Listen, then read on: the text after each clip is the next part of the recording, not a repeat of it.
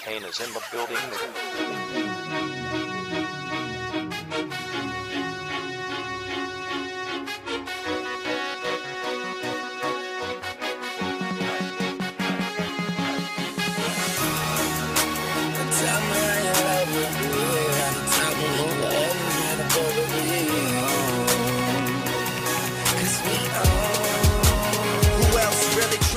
Hello and welcome to Season 2 of the Let's Talk Wrestling podcast. As always, I'm your host, Kelby Bachman.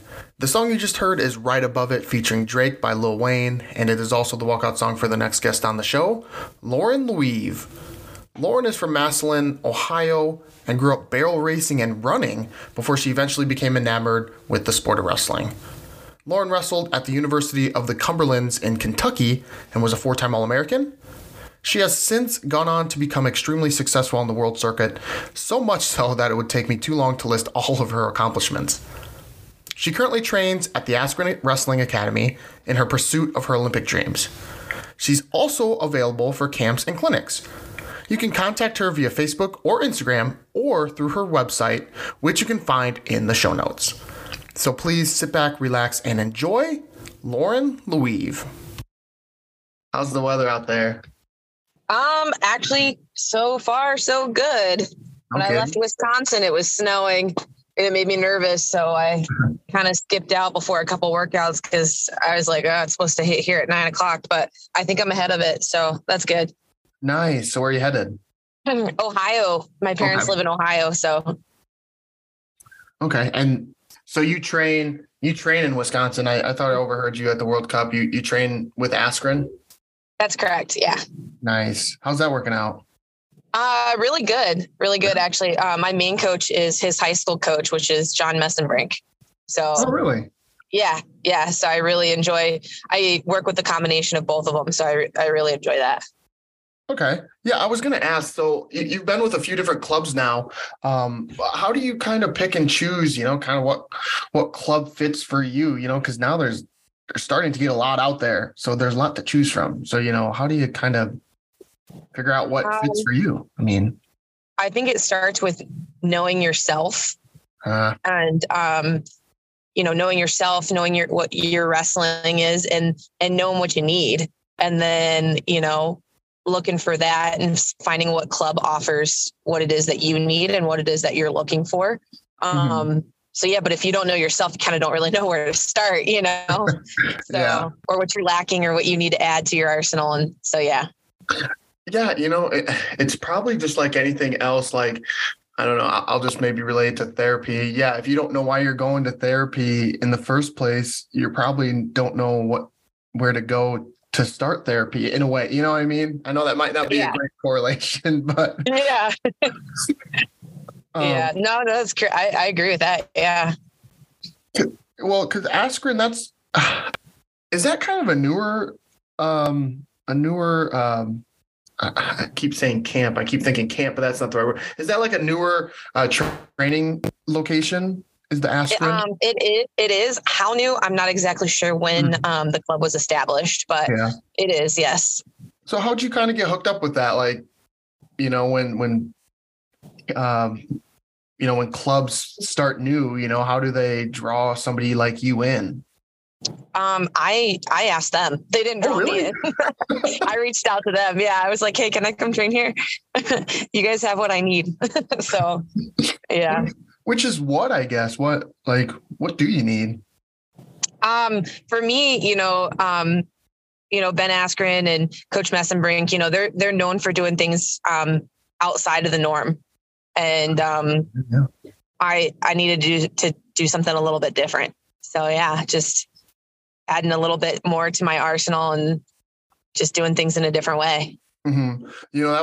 That kind of leads me into one thing I was going to ask you is like, you're more of a veteran in the sport of women's wrestling, as now some of these younger women are coming in. How do you kind of keep up with the younger generation that's coming through the ranks a little bit?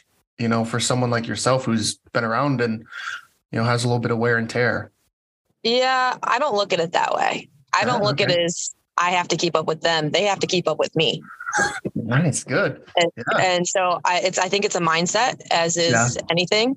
And so I just don't view it that way, you know. And the other thing is too, you know, this whole wrestling competing process stuff, like, yeah, everybody wants to win, but it's ultimately about like refining yourself. Mm-hmm. And so like, yeah, of course, everybody wants to be on top, but when you focus on refining the skills that you need to refine, that's when you ultimately become successful. Mm-hmm. What have you changed over the years, and how has your style kind of changed over the years, you know, to kind of adapt a little bit to the sport? Yeah, I think really the biggest part with it being in the mindset, you know, not necessarily hasn't been too much change as far as the way that, you know, I'm competing or anything like that, or, you know, any of my wrestling style. But I think the biggest change has been the mindset, the way that I view things, the way that I view myself, the way that I view others. I think that's probably been the biggest change over the years. How have you changed that? Because that could be tough, you know. So like, how do you have like a sports psychologist, or did you read some books, or, you know, like what led you to kind of change your mindset? Yeah. I mean, your mindset is a skill, you know, and I think everyone knows in wrestling, like everyone always says, you know, it's 80% mental or 90% mental. Like you hear all that, but it's a skill. And just like any other skill, it needs to be trained. It needs to be taught. And, so yeah, I do work with a mindset coach, and he is phenomenal. And, he's the reason, you know, and along with that, I do read a lot of books, you know, those contribute, and, you know, talks about mindset and needing to train mindset, but how much do we actually work on our mind? So, you know, how many drills and skills do we actually train? So I do think that's a very important part of not only wrestling, but life in general too, because, you know, that's one of the reasons that people, love wrestling so much. You know, anyone who's wrestled is like, oh, it makes you so mentally tough, mentally strong. It does, you know, because of the way that, you know, you have to train and the obstacles you have to overcome with your mind. But in a sport where we are training that, how do you train that? How do you develop those skills? So, yeah. How long have you been working with your mind coach? Quite a few years. So yeah, I've enjoyed the process, and I've appreciated his leadership and his guidance, and it's really helped me. Was there something that kind of like triggered you to start doing that? Like something that, I don't know, adversity that you came up with, like, I need to change. I think this might be an idea to look into. Like, how did that even become about? Yeah, I wasn't winning. Not only was I not seeing success, but, you know, I know a lot of people have the same tendency where in the practice room, you know, they're just dominating opponents. They're, you know, effective on their skills, on their technique. You know what I mean? They're winning practice. And then when you go into competition mode, it's like not the same. And it feels like more is at stake. It feels like, you know, it feels like everything's more important, and you just don't perform even to the level that you do in the practice room. And so I noticed that about myself, and I was like, man, I need help. And it was actually when I was training in Iowa at the Hawkeye Wrestling Club, that I met this mindset coach. He came in and put the whole team through actually some mindset exercises. And I reached out to him individually and was like, I need help. Could you help me? You know? And he was like, yeah, I think I can. So that's pretty amazing. Like you did this on your own. No one was like, hey, you know, this might be something you need. Like, that's pretty self-aware of you to, you know, be able to see that you needed help in a different area. You know, that's tough. That's tough to do. Yeah. You know? So, I mean, I guess I want to backtrack a little bit and just kind of maybe go from the beginning. Lauren, like, where are you from? You know, kind of like just talk a little bit about yourself and how you grew up and where you grew up and kind of who you are. Okay. Sounds good.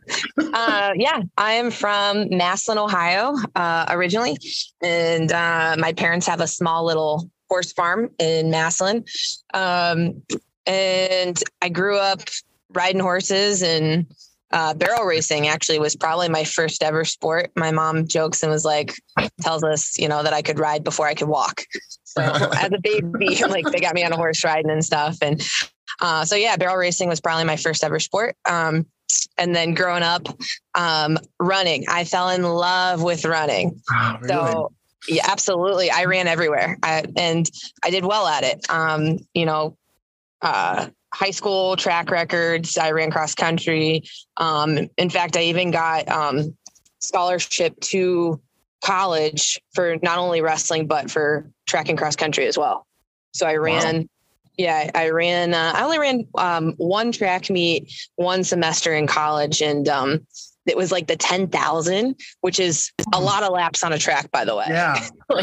A ton of laps on a track. Yeah.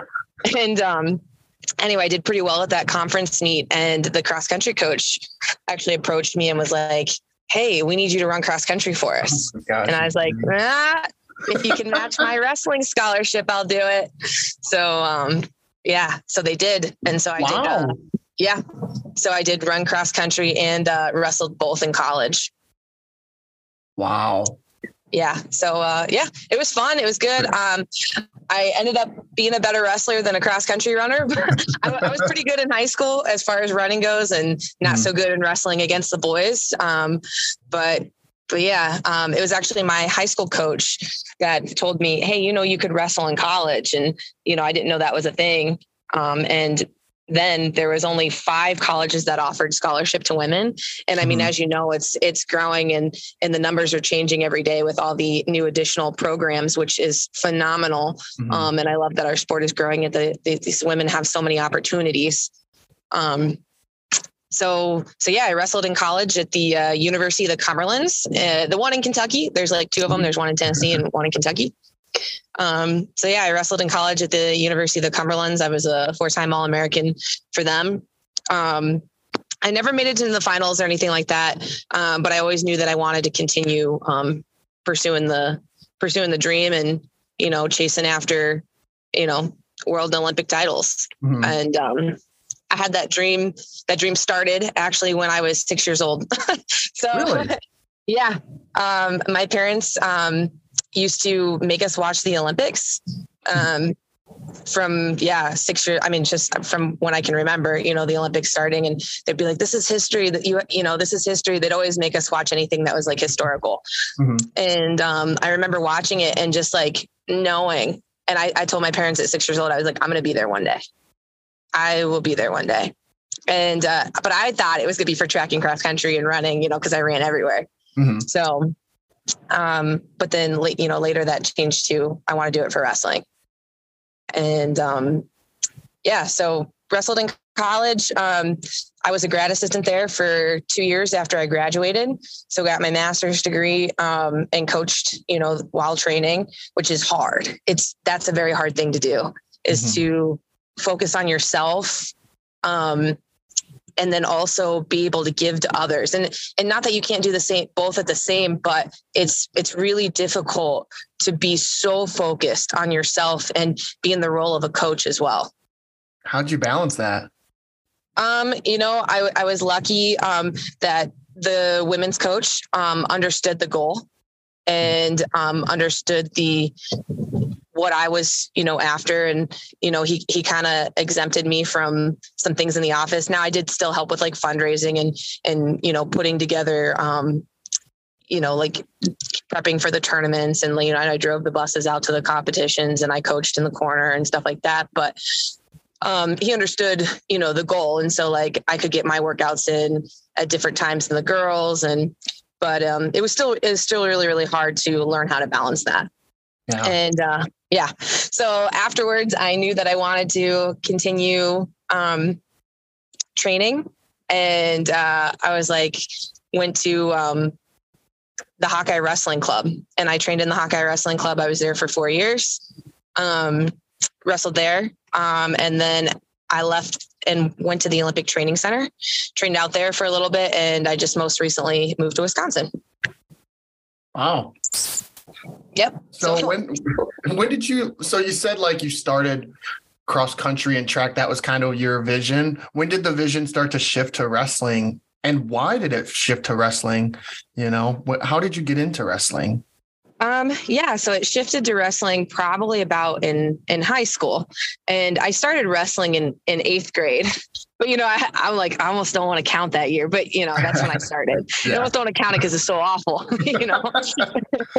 But, I started in 8th grade. The reason I start was like kind of a combination of things that happened. So again, running being, the main thing that I loved and the main thing that I wanted to do, I ran track in the spring and cross country in the fall, summer, and I was like, man, in the winter, I really need a sport to stay in shape for running. So I went out for the basketball team. Yeah. And the basketball coaches said at the meeting, like, hey, if you don't know how to dribble a ball, you should just leave.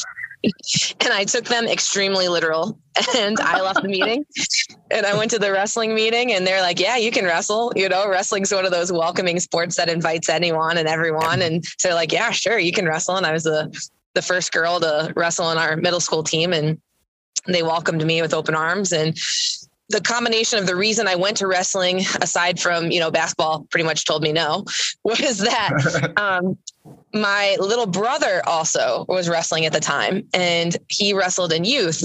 And so he would always come home and he would be like, Mom and Dad, check out this cool new move I learned at practice. And I'm like hanging out on the couch watching TV, and he attacks me and will put me in these like moves. And I needed to learn how to defend myself. So it was a combination of all of those things in the right timing. So for the record, could you dribble a basketball? Not very good. I had high expectations of myself. And so I think that I believed that I needed to already know those skills, and I didn't have them. It's not like I wasn't coordinated or anything like that. I had never been taught. And I thought that they expected me in 8th grade to have already gone through something like that. And I don't know if they did or not really, but that's what I believed. When did barrel racing? So you were barrel racing during this time too, right? Yeah. So barrel racing is like, summer and fall. So we practiced all year around. My parents, like I said, have a small little horse farm, and we've got an arena at the top of the pasture up there that we would like practice in and stuff. But the saddle clubs that we were involved in, and my sister now travels the nation, and she actually still competes in barrel racing. Like I do with wrestling. Yeah. And she's actually a world champ in, mounted shooting, which is another form of like horse activities. But she travels the world now, or the nation now. But back then we just kind of stayed pretty local. And so that was mainly, barrel racing was mainly fall and summer. Nice. Did you at some point feel you had to give that up just in case you got hurt? Like, is injuries a big thing in barrel racing? Like, my mom fell off a horse and she tore her meniscus, so like. Yeah. There's always that risk. Absolutely. Yeah. There's always that risk. I think when you build that trust with your horse and you can anticipate their movements, just like with a training partner, right? A lot of times, like if you don't trust the training partner, you're going to protect yourself a little bit more than with a training partner that you are maybe very familiar with and is going to kind of look out for you. You're more amped to go full out, or maybe not protect yourself as much and try the things that you maybe won't with someone that you're not familiar with. So I think it's similar with when your horse, you kind of have an idea of the limits and where you can push those. And so like, yeah, for me, like, I don't come home and like try and jump in a national competition or something like that, but I do still come to my parents' house and ride, and I'll still like, jump in a Friday night fun show every once in a while and compete. But again, I'm just competing because I love doing it. I'm not actually like, trying to beat my sister or beat anyone else out there. Really. I'm just doing it for fun. What's your horse's name? Her name is Tink. So, yeah, Tink. Yeah. So it's short for Twinkle Like a Boston Cody Star. It's her actual registered name. It's So twinkle like a what? Boston Cody Star. Twinkle like a Boston Cody star? Yeah. So with horses and dogs, typically you try and put the bloodlines in their name. So her bloodlines are Boston Mac and Cody Star. I Yeah. never knew that. Yeah. Yep. Huh. And how long have you had your horse? Oh gosh. She was actually, my sister actually trained her for me. She was born on our farm, but my sister actually trained her for me as a Christmas present. Gosh, she's probably 10 years old now. So Wow. yeah. How long? And I'm not well versed on the horse knowledge, but how long do they normally live? It depends. But a horse that's, getting up into the teens is considered older. 19, 20, 25 is pretty old. All yeah. right. 30 is really old. Like you're lucky if they'll make it to 30. So Tink still has some good years left. She does. All she right. does. Are you going back to see her now? Yeah, actually, yes. All right. I bet she misses you.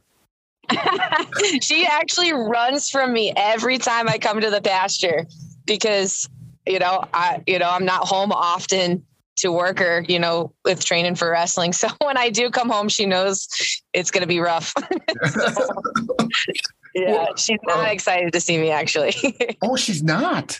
No, because she knows she's going to have to work hard. No kidding. Huh. Yeah. That's funny. What color is she? She's black. Black. Ooh, nice. She's black. Okay. Cool. Slick.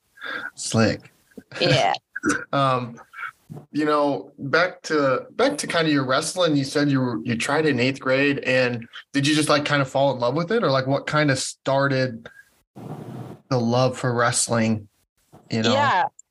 So I was having a lot of success with track and cross country and running, and I was just I would go to these meets and I'd be like the MVP of the meet for track and cross country, or I'd get a record for the track record, or I'd get my high school record or something like that, and it was awesome. I mean, I loved it, but it came easier to me. And wrestling was hard, wrestling was really hard. And how tough it was, how hard it was for me was actually what drew me to it. Because I wasn't successful at first, and I also played soccer too. So I ran cross country and played soccer in the same season. And, I wasn't as skilled in soccer, but I was fast and I could, I could defend the ball well. And, so again, those things kind of came easier to me, and wrestling was it was hard. It was grueling. It was tough. I was wrestling against the boys, and it was something that I wanted to continue fighting for. Were you the only girl? I was the only one. Okay. And so when because at that time, that's kind of when the maturation process, catches up, with the girls, the boys kind of, I don't know how to say this. That's when the boys kind of mature and they hit puberty, and that's when they start to surpass, if you will, the girls. Was that difficult for you, or how did you keep up with that? Or were you already ahead of them and they had to catch up to you? Yeah, no. I had base strength just from doing stuff on the farm, like carrying water and all that good stuff. But they were much stronger, and most of them had been wrestling for, longer, like including the guys on my team, they all started when they were like 6 years old or, 7 years old or something like that. So technically they had me beat, and then with the strength as well. But I was pretty gritty. Mm-hmm. And I think it was again, just the mindset of I'm just going to keep fighting this, and just and sometimes I would squeak out a win, you know what I mean? But just by staying in it and staying in the battle and keep continuing to fight. So yeah.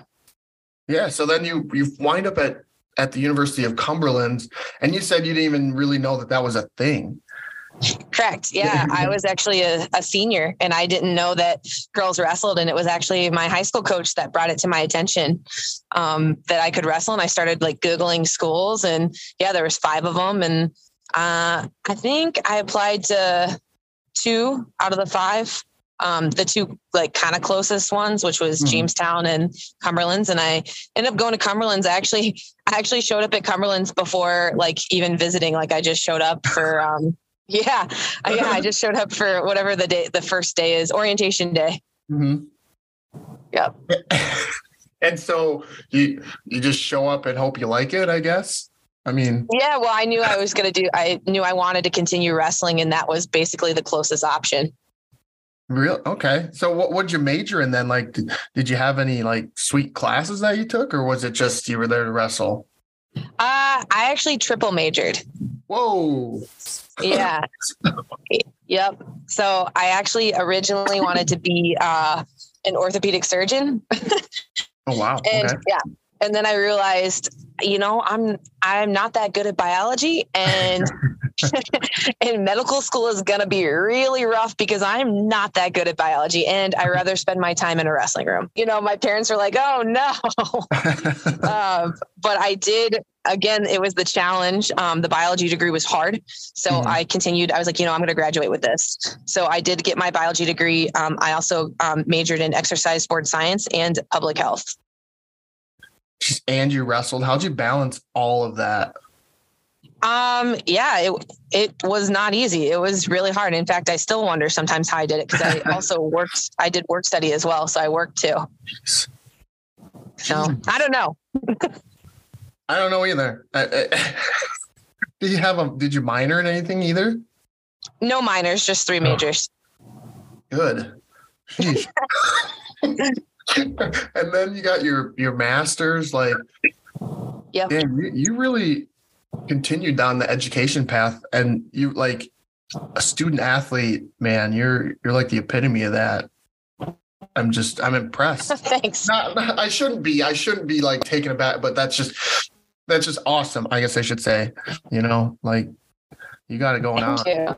I actually had a teammate of mine.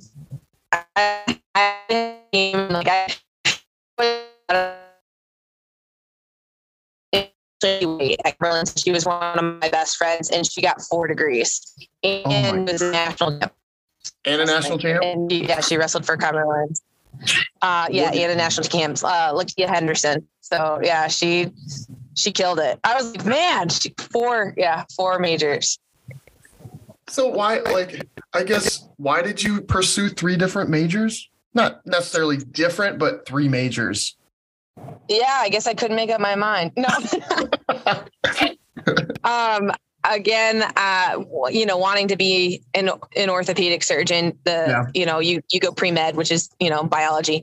And, so that's why I started with that. And then again, it was the challenge. I did have a teacher, and I tell this story to kids. I had my advisor. Yep. She, after the first semester of one biology class, she was like, hey, you really need to, this isn't for you. You really need to change your major. And I was like, in my head, I was like, who are you to tell me what I'm going to do for the rest of my life? And what I can major in, what I can't major in. Like, why do you get to decide my life? But out loud, I said, yes, ma'am. Thank you, ma'am. And then I went and changed advisors, because I was like, clearly this lady's not going to help me. If she's telling me to quit, and switch degrees. Like, what if I want to be an orthopedic surgeon? Why do you get to decide that? Why does one class get to decide that? And I decided it doesn't. So I'm going to get this degree. And so I switched advisors, and I worked really hard, and that's what I wanted to continue. But too, at the same time, is that exercise sports science, was something that I actually enjoyed. The classes were, they're kind of easy, but I also enjoyed it because it's it's about sports and sports medicine and, those kind of things. And so anatomy and stuff like that. And so I did that degree because I did enjoy the classes. And then I realized that public health and exercise sports science were pretty similar.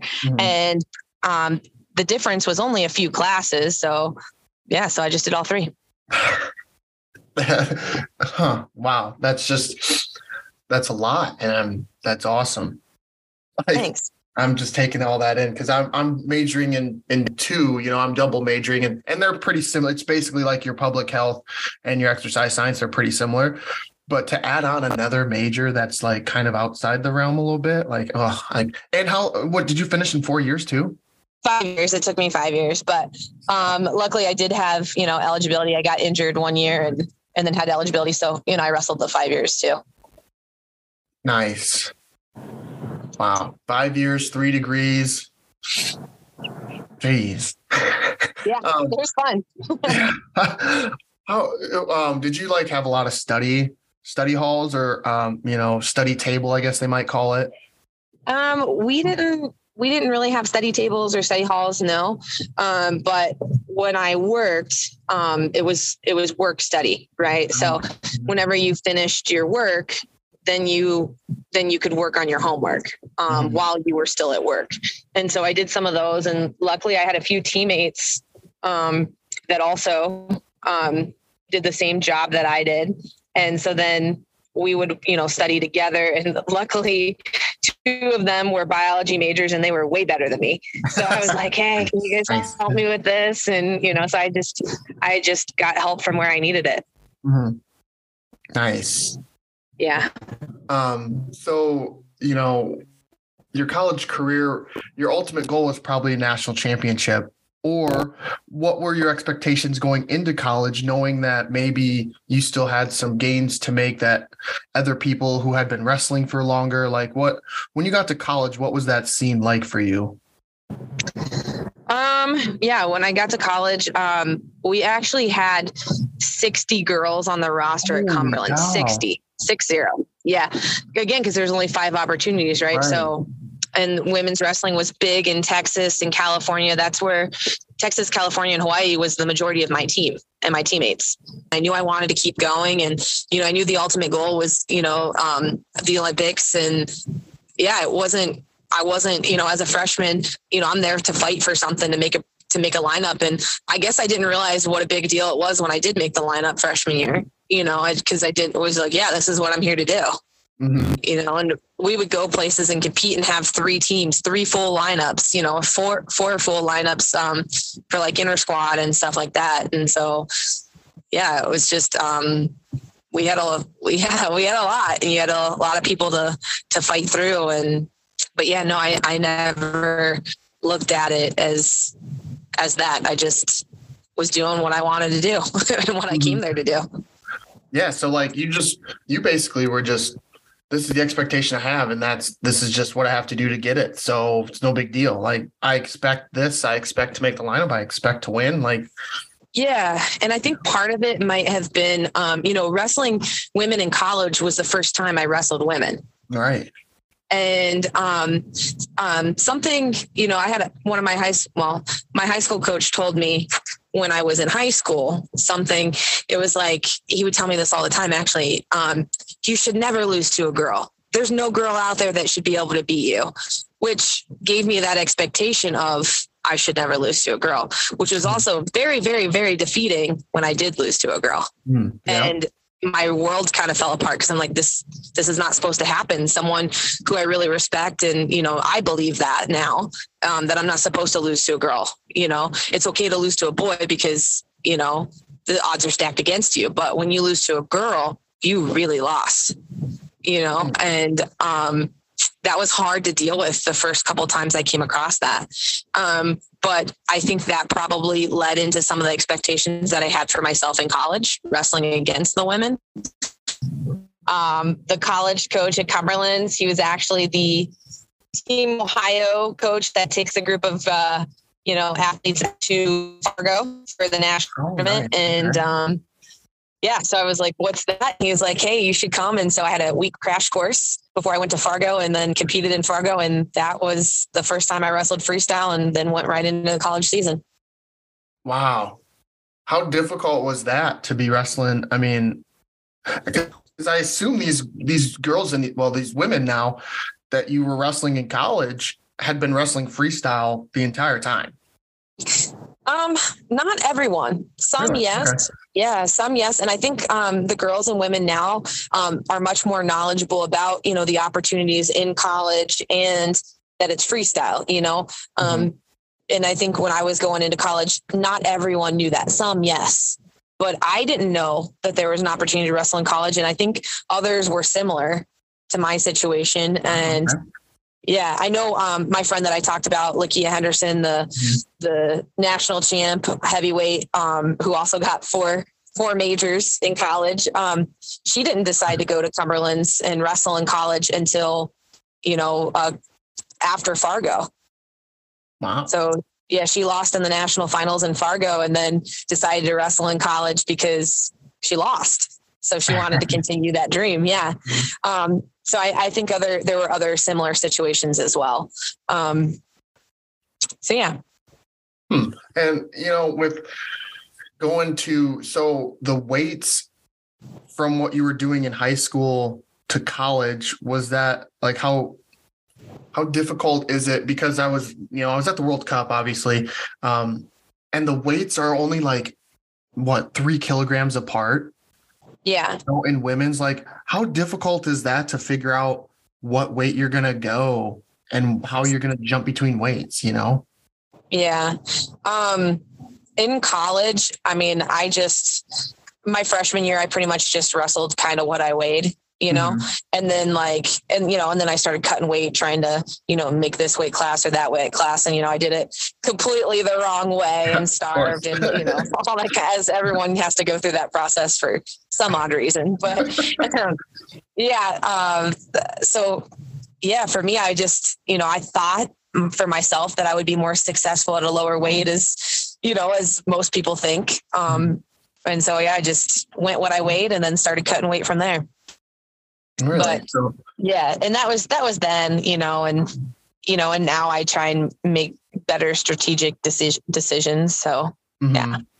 I mean, cause looking at it from the men's side, there's a big jump, I guess there can be between 61 and 65 kilos or 57 and 61 or whatever, but yeah, on the women's side, from the outside perspective, going between 59 and 62 doesn't seem as big of a jump, but it is, Yeah. So how do you figure out what weight you're going to go and why? I think, it's different. It depends, right? Mm-hmm. For different reasons. Like, what's the focus of this competition? What am I looking for? Am I trying to wrestle this person or that person? Is it an Olympic year? Is it a non-Olympic year? So different things come to play.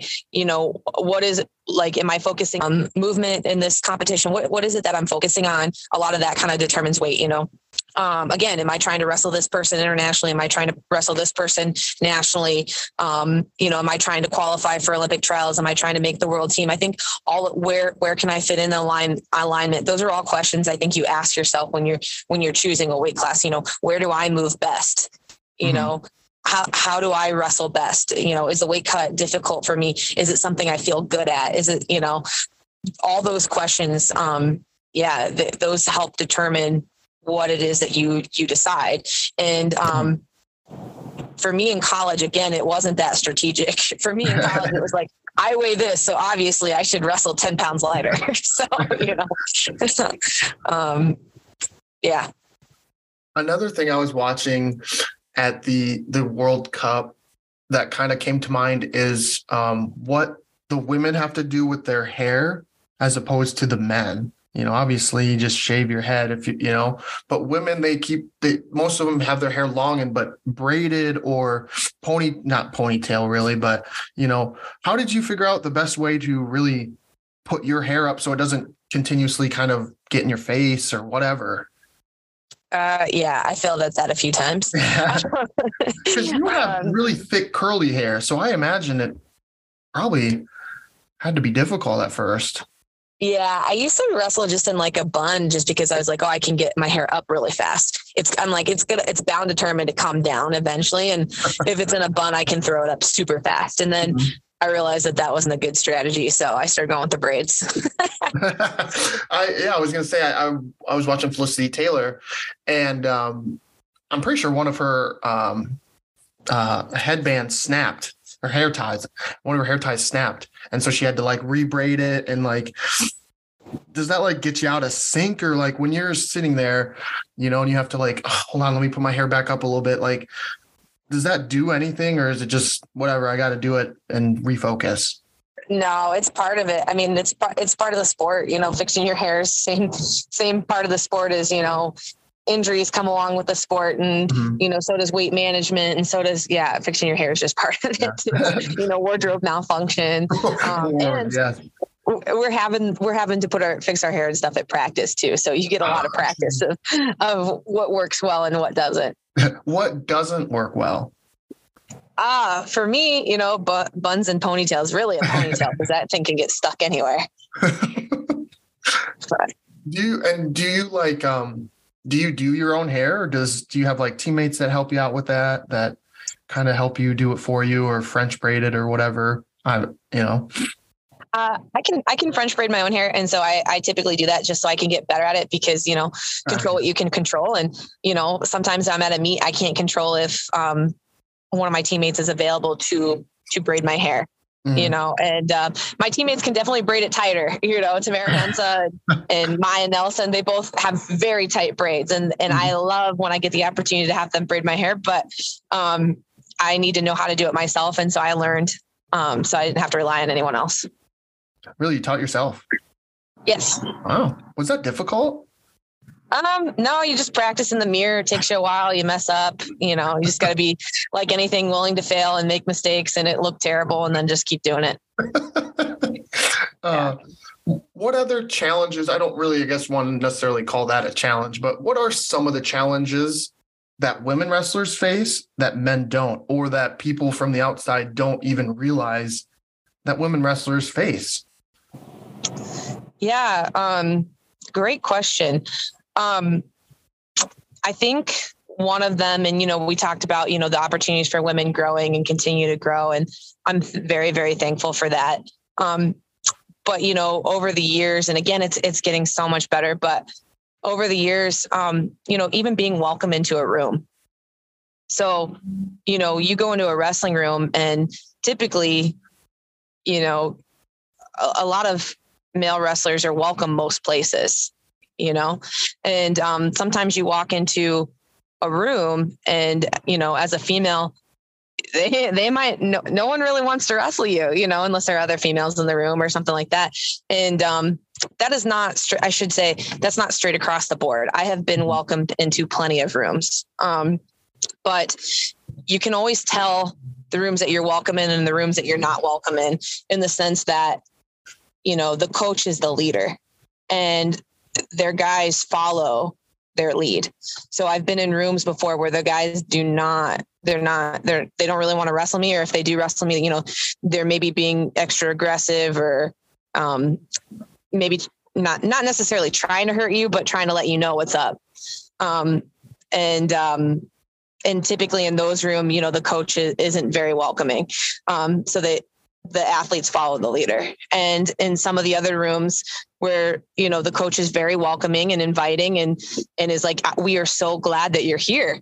The boys treat you accordingly, you know, and the boys are excited that you're there and to wrestle with you and to help you learn and to learn with you and all those things. So just kind of two different experiences. And I'm not sure if, you know, a lot of guys have experienced that, non-welcomeness, I guess, you know, in some rooms. So, you know, that's one thing. Girls and guys wrestle a little bit differently, you know, hips, strength, flexibility, all that kind of stuff. So wrestling girls and wrestling guys is a little bit different. So unless you're a guy that's wrestled, you know, girls before, you get into like, there's a lot of like basic positions that are the same, but for girls and guys, there's a lot of positions that are entirely different, you know? So sometimes like I'll train with coaches and, you know, they'll be telling me, you know, certain positions. I'm like, man, I don't really see that position, but I notice the men end up in that position a whole lot. For example, one's a chest wrap. One's a chest wrap. And I remember going over chest wrap defense, not in Wisconsin, but in another training location. I was going over chest wrap defense, and I was like, I have never been in this position before. And, you know, I don't know a whole lot of women that chest wrap. So that's a position that I know men get into a lot, and I don't think women get there a whole lot. Mm-hmm. So yeah, those are maybe some differences. Yeah. One thing the only time I felt unwelcome is when you go into like a rival school, and you're at first kind of like sizing each other up, where you're like, ooh, you go to this school and we're rivals and like, but Yeah. that was actually going to be one of my questions was about, I know I've heard in the past that this way back in the past, I guess, well, it's not that far. I mean, 10, 15 years ago, the women, a girl would come into a practice room and they'd be like, our goal is to make her never want to come back here again, Yeah. type of mentality where for whatever reason they wouldn't, like you said, they wouldn't be necessarily mean, but there would be a little extra aggressiveness, a little extra to that cross face, and so like I can see how that would, how you could face that, and that would just be demeaning, I guess, or just. But how did you kind of overcome that? And when you dealt with some of that adversity, how did you like just brush it off and say, whatever, I'm going to keep plucking along? Yeah, it's interesting. I've had I'm actually just thinking about this one right now, but when I was in high school competing, there was a school that the boy, forfeited his match to me, and they had two guys at my weight class. I'm like, why? Confused. I don't know how to wrestle, like why don't, there's two guys at my weight class. It was like one of those tri-duels. So you knew that there was like, and I got to wrestle the other school, but the one school in particular that was close to my town, they had two guys in the lineup because, one wrestled backup. So I knew. And then when I went out, they took a forfeit, and I was like, man, why didn't I get to wrestle? And that kind of like is a bummer and stuff like that. And now I'm headed back to Ohio, actually, to my hometown to enjoy the holidays with my family. And I'm actually running a clinic for that school. Wow. So that's fun. But yeah. I did make the decision early on in my athletic career. I don't even know that it was in wrestling. It might have been running, actually, that I made the decision that I won't leave my athletic career up to a coach. It's on me. I won't ever let a coach make me quit. Wow. So, and again, I think I made that decision in running, not necessarily in wrestling. So, I think having that mentality going into wrestling already, that no one else is going to make me quit. It's going to be my own decision. Kind of similarly with, when I was in college and my advisor, advising me to not get that degree. I took the responsibility upon myself that this isn't up to anyone else. This is up to me. Mm-hmm. So having that pre-made decision. Yeah. And we, before the World Cup, you said you actually ran a little training, a practice in Perry, Yeah, it wasn't it was like kind of more of an individual just for a couple girls. Oh, cool. Okay. Do you how have you seen then, good, interesting. You brought up that you were in Ohio and now you're running a practice for this team that forfeited to you. Do you still from time to time have to feel like you have a chip on your shoulder? Like, yeah, I'm a woman, but I can wrestle and I can beat you, even though, sometimes you run a practice and some kids might still give you like, what's this woman doing here? Do you still see that a lot? Absolutely not. Do I want to wrestle with a chip on my shoulder? Absolutely not. Do I want to coach with a chip on my shoulder? Because that's not who I want to be. And that's not who I am. And I don't think having a chip on your shoulder is helpful. I don't think it makes me a better wrestler. I don't think it makes me a better coach. In fact, I think it makes me act out of emotions, and I don't want to do that. I want to make decisions that when I'm coaching are helpful to my athletes, and decisions as an athlete that are helpful for me and that are going to help me succeed. And I don't think training and competing with a chip on my shoulder does that. I think it holds me back and doesn't move me forward. No, that's that's not how I choose to respond to that. Wow. I've never heard, a response like that. So I'm just, that's really interesting. And how did you kind of figure that out, that that's not who you want to be? Competing in matches, my dad and, a lot of coaches kind of tell you, wrestle out of anger. You got to get mad, Yep. You got to get mad, be tough, blah, blah, blah. And when you do that and all you see is red, you kind of don't make really good decisions. You're just kind of coming at the other person super aggressively, and, you just kind of see red. And, realizing that, and that's what happens when we act out of emotions, then choosing not to do that and seeing what results because of it. And, even getting into conflicting argument with someone, and it doesn't have to be an argument, right? It's just like two different points of view on a topic, right? And I'm not getting emotional over it. I'm just like talking through my points of view, and the other person's getting extremely emotional. So this conversation that we're having isn't going to follow me. It's not going to bug me for the rest of the day, but it might have a deeper effect on the other person. And knowing that I don't want to carry that kind of stuff around, that's kind of why I choose to train and compete the way that I do without a chip on my shoulder. Wow. I'm just taking that in. That's interesting. Most people they'd be like, yeah, I got this chip on my shoulder, like kind of like what you're alluding to, like I feel like I have to prove, I'm out to prove something or whatever. And you're the opposite. And that's a different perspective I haven't heard. And so I'm just kind of taking that in because that's interesting. I don't want it to ever be about other people or trying to impress other people, because when you make it about someone else, it's not about you. Mm-hmm. So I don't mean that to sound selfish in any way, but when I care about what you think, I'm not focusing it on what's important for me or what it is that I need to focus on to be successful. So not getting wrapped up into what other people think about me and what they think I should be doing and how they think I should be training or how they think I should be, whatever. And if you have a chip on your shoulder, you're concerned about how other people view you. And I'm not the only person who I care about that thinks about me, is God. I care about what God thinks, and, if I'm doing the right things to serve him. But yeah. So kind of on that note of just only kind of, not only caring about what God thinks, but yourself, how have you handled the ups and downs of your career, knowing that you kind of look at yourself in the mirror at the end of the day?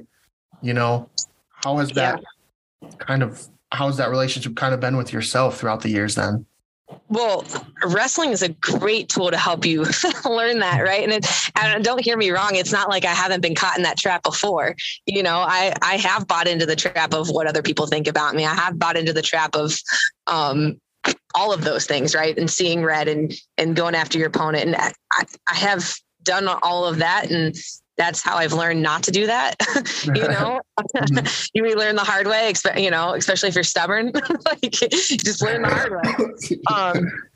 But yeah, no. So I have done and tried all of that before. And yeah, just realizing that that's not what works for me. And that's not how I want to be or react or, make decisions. Mm-hmm. So when you kind of come up on something, some adversity that maybe you didn't win a tournament or something, how have you handled that? How do you kind of pull yourself back up and forget about that loss and move on from it? Yeah. I think it's been an evolution for me. I used to take losses very, very personally at first, especially, when you first start or, even, for me, for a long time, actually taking losses very, very personally.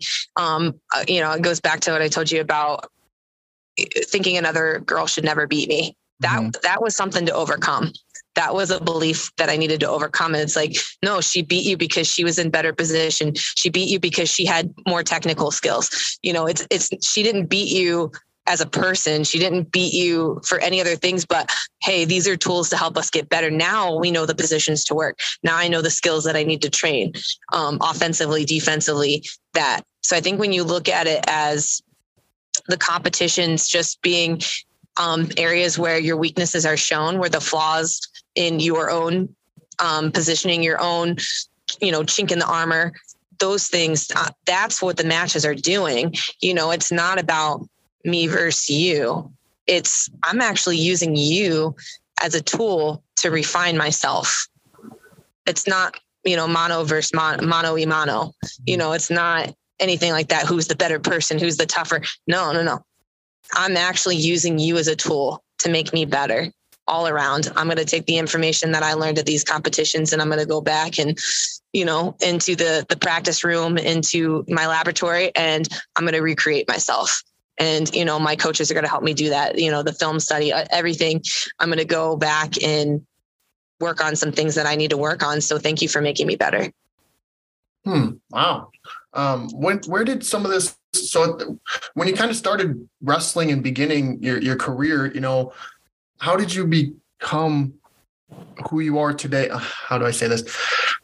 Where did the training and everything come from? Because was your family involved, or how did you kind of just start to dive deep into the sport of wrestling to your knowledge that you have today? Yeah. I think it was, again, just makes sense. Sorry. Yeah, no. Let me know if I'm on the right track here. Right. But, I wouldn't be able to train the way that I do and compete the way that I do if it weren't for my family's love and support and, their caring. But their knowledge of the sport of wrestling does not go deep. The first wrestler in my family was my younger brother. And he no longer wrestles. He did wrestle in college, for I think 2 years. He did have a college scholarship, but, I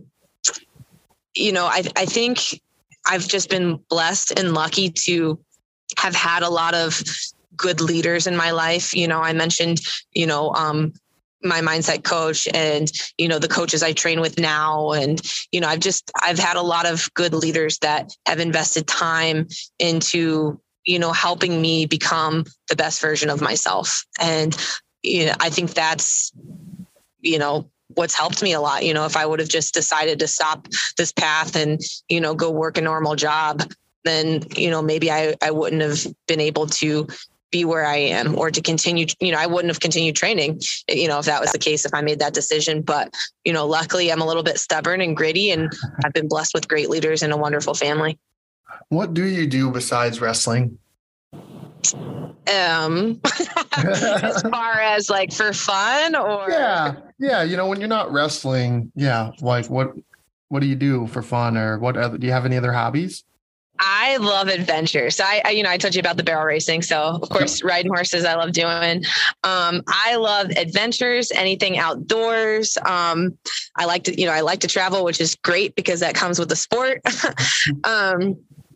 I just recently, within the COVID, started getting into hunting, and I like fishing. I'm not very good at it, but I like doing it.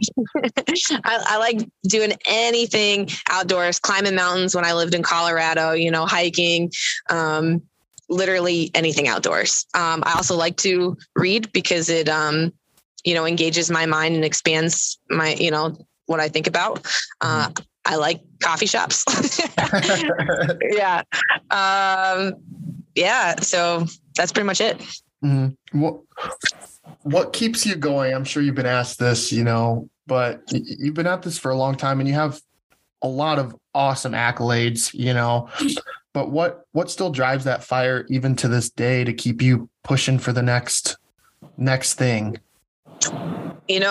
I really don't know, other than there's a desire deep in my heart, and it is definitely alive and burning. You talk to a lot of athletes and you can kind of tell where they're at just in the way they talk about the sport or, anything like that. And for me, there's been injuries in the past, and it was never a question, whether or not I was going to continue on. It was I'm going to heal up from this and then I'm going to be back.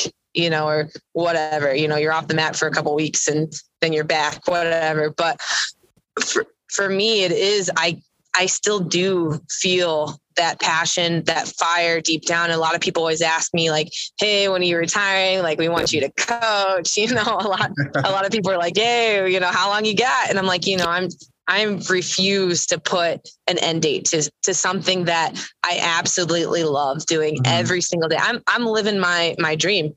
Like, I am absolutely living. If I had all the money in the world, I'd be doing what I'm doing. Mm-hmm. So why would I give that up? Why would I cut that short when I'm still able? Mm-hmm. And so for me, again, it's not about what other people think. It's not about having something to prove. It's about me chasing my dream. Again, I still have that desire and that dream that was in my heart as a 6-year-old little girl, and just working to make that dream come true. Is kind of what I'm after. And I'm really enjoying the process of seeing my own development as an athlete and, my mind expanding and being able to share that with other athletes while I'm still competing. Because I want to be able to give them something that I wish I had at their age. Mm-hmm. So yeah, it's just that desire and that dream to chase that thing. What is, were there a couple points that you can think about, in your wrestling career that almost brought you to, over the top emotionally, where you were like, wow, this accolade really meant a lot to me? Do you have, can you think back on your career? Cause I know there's a lot. So, that one or two instances where you were just, over the moon happy. I was happy when I won my U.S. national title, but the U.S. Open. Mm-hmm. But I really, for me, what makes me more emotional than any of the, no, there's not really a match that I that I won that I was like, that was awesome. Like, yeah, the U.S. Open was pretty cool and that was pretty fun to win, but honestly, it's when I look back and I see the amount of love and support that I've had from everyone. That makes me more emotional than any win. I had host families when I trained in Iowa. So like other families that I lived with, like I didn't live by myself. And when I think about, the care and support and, they became family, they're my Iowa family, they really are my Iowa family. And I visit them every time I go back through. And just that extension of family and that support and that belief and all of that from, again, all of the mentors and all of the extended family members that aren't related by blood that I've had, that makes me more emotional and that support more than anything. And, even when I get, I'll get random texts or messages on Instagram or something from a girl or, an athlete that I helped. And they're like, hey, I was successful at this. Thank you. That those kind of things mean more than me than getting my hand raised in a match.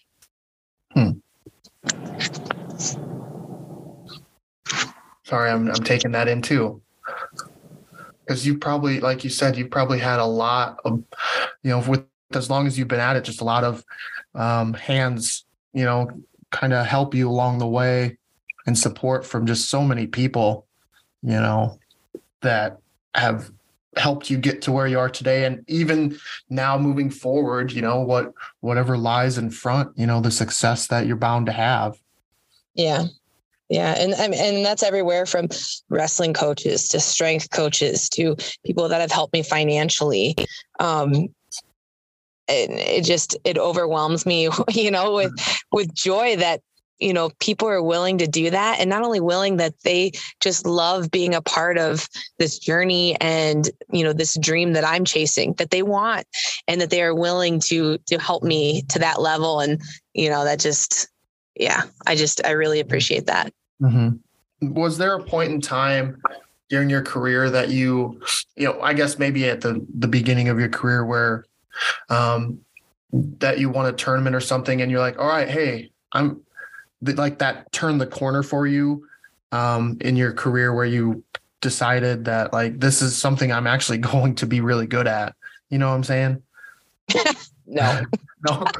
I know what you're saying, but I don't ever remember that moment for me, you know, like, hey, I'm actually really good at that, because anytime a flicker of thought like that, like pops into my head, you know, my ego immediately gets crushed, you know, by like, and that's why the sport's so awesome, because it's so good at keeping your ego in check, you know, and your pride in check. You know, I was just laughing. I was just wrestling yesterday, actually, with my coach's son. And, you know, he's a bit younger than me.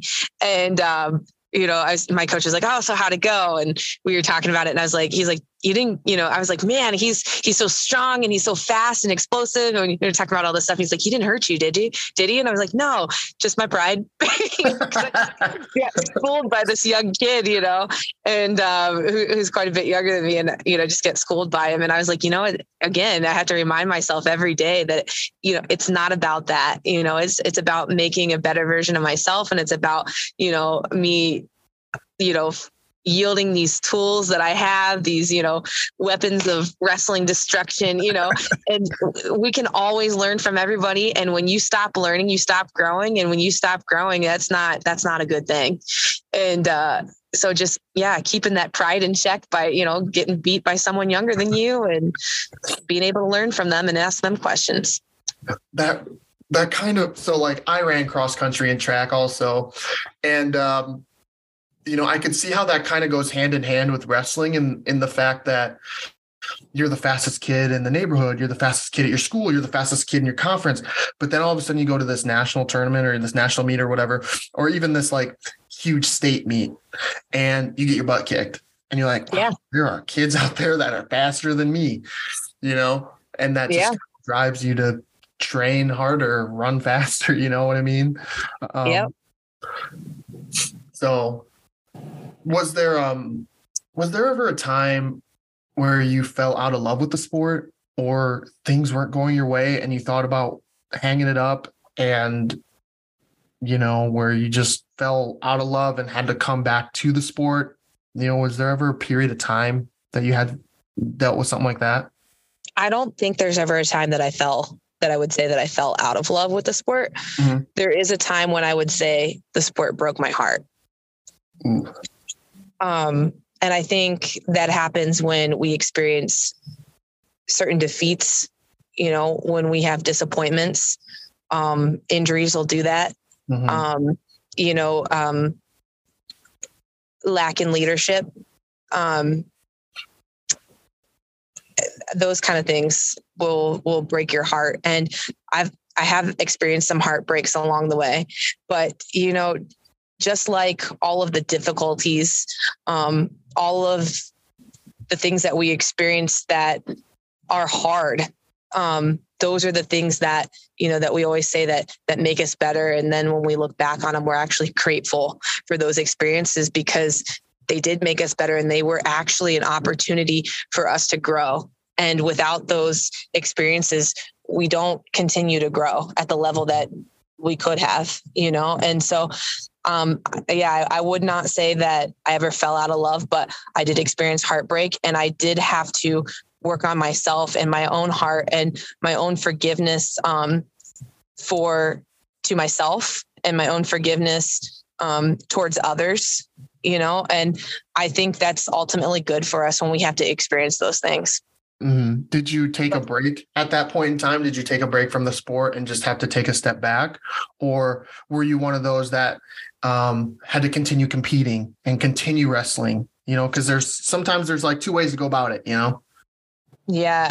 No, I haven't there wasn't a time there I like stepped back, you know, except for, you know, because of injury. I've had injuries and stuff like that in college. But even then I was still in the practice room, you know, right away. Like even when I wasn't able to be wrestling, I was still in the room. So, yeah. And I do think that's a big thing that we don't talk about too much in our sport. You know, a broken heart is kind of an injury too. Right. And I think a lot of people experiences those heartbreaks. And if we don't heal them, if we don't work on them, if we don't work on ourselves, if we just ignore them, they're not going to go away. Just like any other injury. It doesn't just go away without time and attention. And, we need therapy to therapy, like physical therapy when you like hurt an injury, and you still need to put that same time and that same therapy into your heart when the sport maybe breaks your heart as well. Mm-hmm. Is that what you did when you experienced that, or how did you kind of mend your broken heart? Yeah. I mean, again, I'm a Christian, and so I took those things to God, and I just, spent time with God, and also in giving that forgiveness to myself and to the areas that needed it. And it does take time, and just every day, just kind of working on it a little bit at a time. Yeah. Takes time, patience and time. That's tough though, when you're dealing with something like that how did your training go while you were still trying to, when you're going through that and you're trying to mend your broken heart and you're still trying to train and compete, how did you kind of balance all those at the same time? It gives you, again, it provides another unique opportunity for you to be able to work through some things, because maybe you're more emotional at practice. Maybe someone says something that day that normally wouldn't bother you, but because you're working through these things, it does, and then that's just another thing to work through, or to not make it matter, or to not allow it to affect you. And that in return is also making you stronger, because now you're having to deal with this adversity too. So, or maybe at practice, instead of being focused on what you're working on and the technique you need to, you're distracted by the other thoughts in your mind about whatever difficulties you're struggling with. And being able to work through those difficulties, being able to work through that lack of focus in order to zone in and focus on what you're doing. Mm-hmm. I mean, again, just another training tool to help us grow stronger. Mm-hmm. So is that sort of the advice you give, if you're kind of giving some advice to athletes who might be going through something similar, a broken heart, or just tough adversity, is just think about it as a tool and use it to your advantage instead of looking at it as a negative? Yeah. Have you ever heard that country song? If you're going through hell, just keep going. Yeah. Yes. Yeah, it's just like that. If you're going through it, just keep going. And, everything can be used for our betterment if we choose to look at it that way. Mm-hmm. If we choose to look at everything, either everything in the world matters or everything in the world doesn't.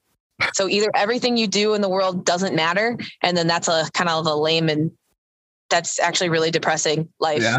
Or everything in the world you do does matter. And when it does matter, all the little things, all the ways that you view things, all the little minute things that you do and like, even with dealing, with a broken heart and those things, like all of those decisions, when they matter, and it makes a big difference overall.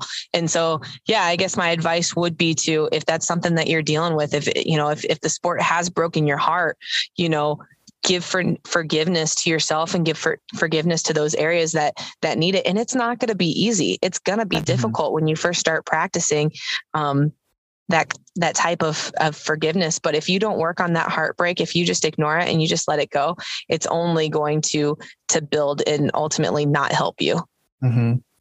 And also one thing that I struggle with, so maybe this is more of a personal or selfish question, but, I have a hard time sometimes seeing the light at the end of the tunnel, so what advice, might you have for people who are going through that, but they feel like they've been doing it for so long and they don't quite see an end, how do you kind of keep telling them to kind of keep pushing, even though they've been doing it for, a month, 6 months, a year, or whatever the case may be? Here's the thing. You're not going to see the end till you're there, no matter if it's which way, positive or negative, you're still not going to see the end, ahead of time. So, you know what the negative perspective has given you in the past. So maybe choosing to try the positive, because you've already done the negative.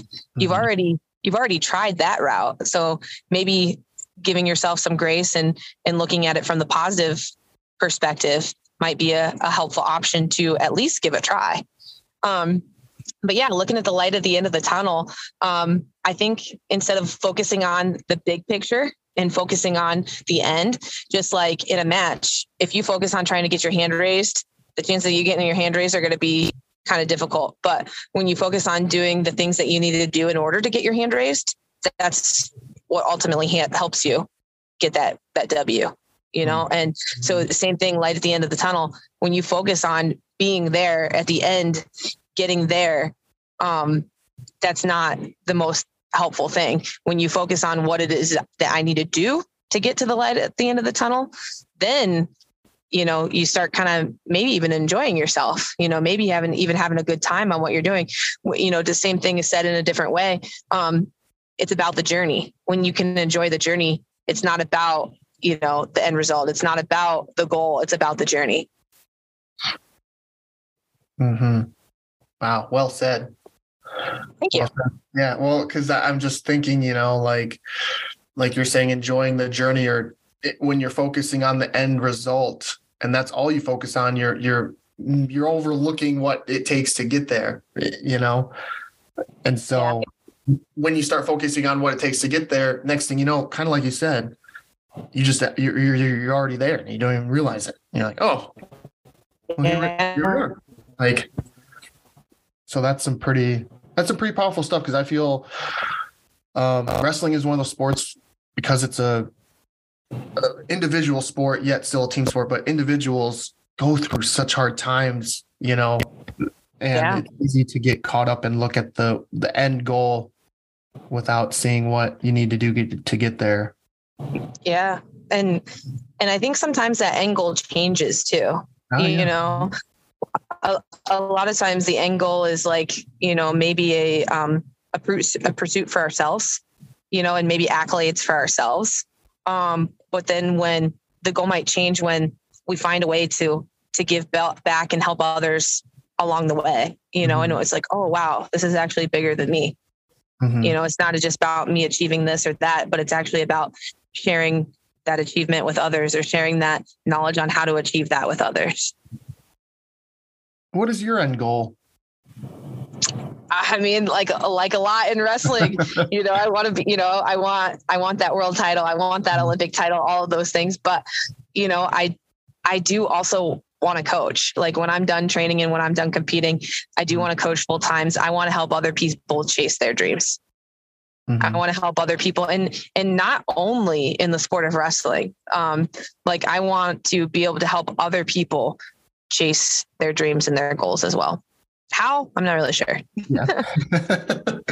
Well, I mean, just my perspective, I think you have what it takes, obviously. And everything you said here, it just seems like some of what you said is a different perspective, which is great, because it's great to have multiple perspectives on the same thing, because you never know what's going to work with one athlete.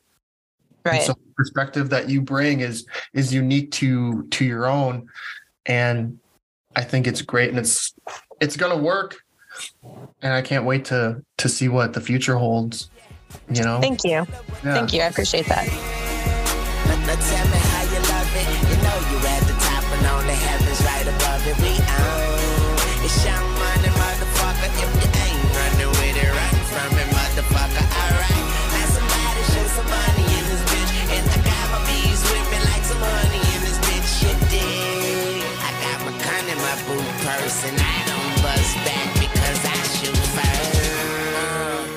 Thanks again for listening to this episode of the Let's Talk Wrestling podcast. Special thanks to my guest, Lauren Louive, for taking the time to sit down and chat with me. Cover art created and designed by Kristen Gill. Please feel free to rate, comment, and subscribe to this podcast. You can also check me out on Twitter, Instagram, Snapchat, and my brand new Facebook page to hear more of my content. I also have a new website you can visit at www.letstalkwrestlingpodcast.my.canva.site. And as always, Be sure to tune in to hear the next guest of the Let's Talk Wrestling podcast. Take care, and we will see you next time. And I got my gun in my boot purse, and I don't